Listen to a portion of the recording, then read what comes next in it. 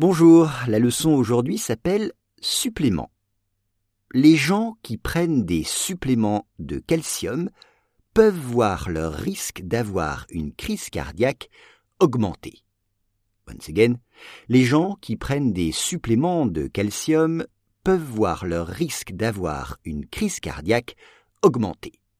On commence avec les gens. Les gens. People. Les gens, les personnes.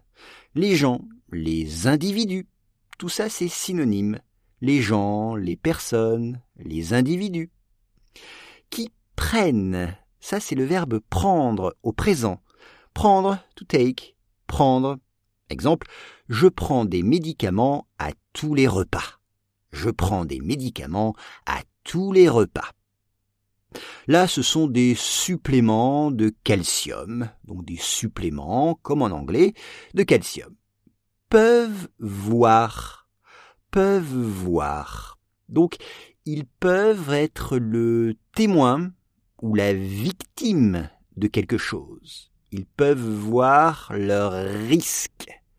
Their risk. Attention, risque en français prend Q-U-E. Exemple. Les risques de déraper sur le verglas sont grands. Les risques de déraper sur le verglas sont grands. Une crise cardiaque. Une crise cardiaque. Regardez bien l'orthographe. Une crise cardiaque, c'est a heart attack. Une crise cardiaque.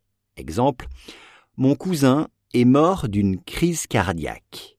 Mon cousin est mort d'une crise cardiaque. Et dans le texte, les risques peuvent augmenter. Augmenter, c'est-à-dire être plus élevé, être plus grand. C'est ça. Augmenter, c'est to increase. Augmenter. Exemple, j'aimerais augmenter ma pratique du sport.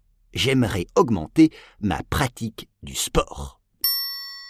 Les gens qui prennent des suppléments de calcium peuvent voir leur risque d'avoir une crise cardiaque augmenter.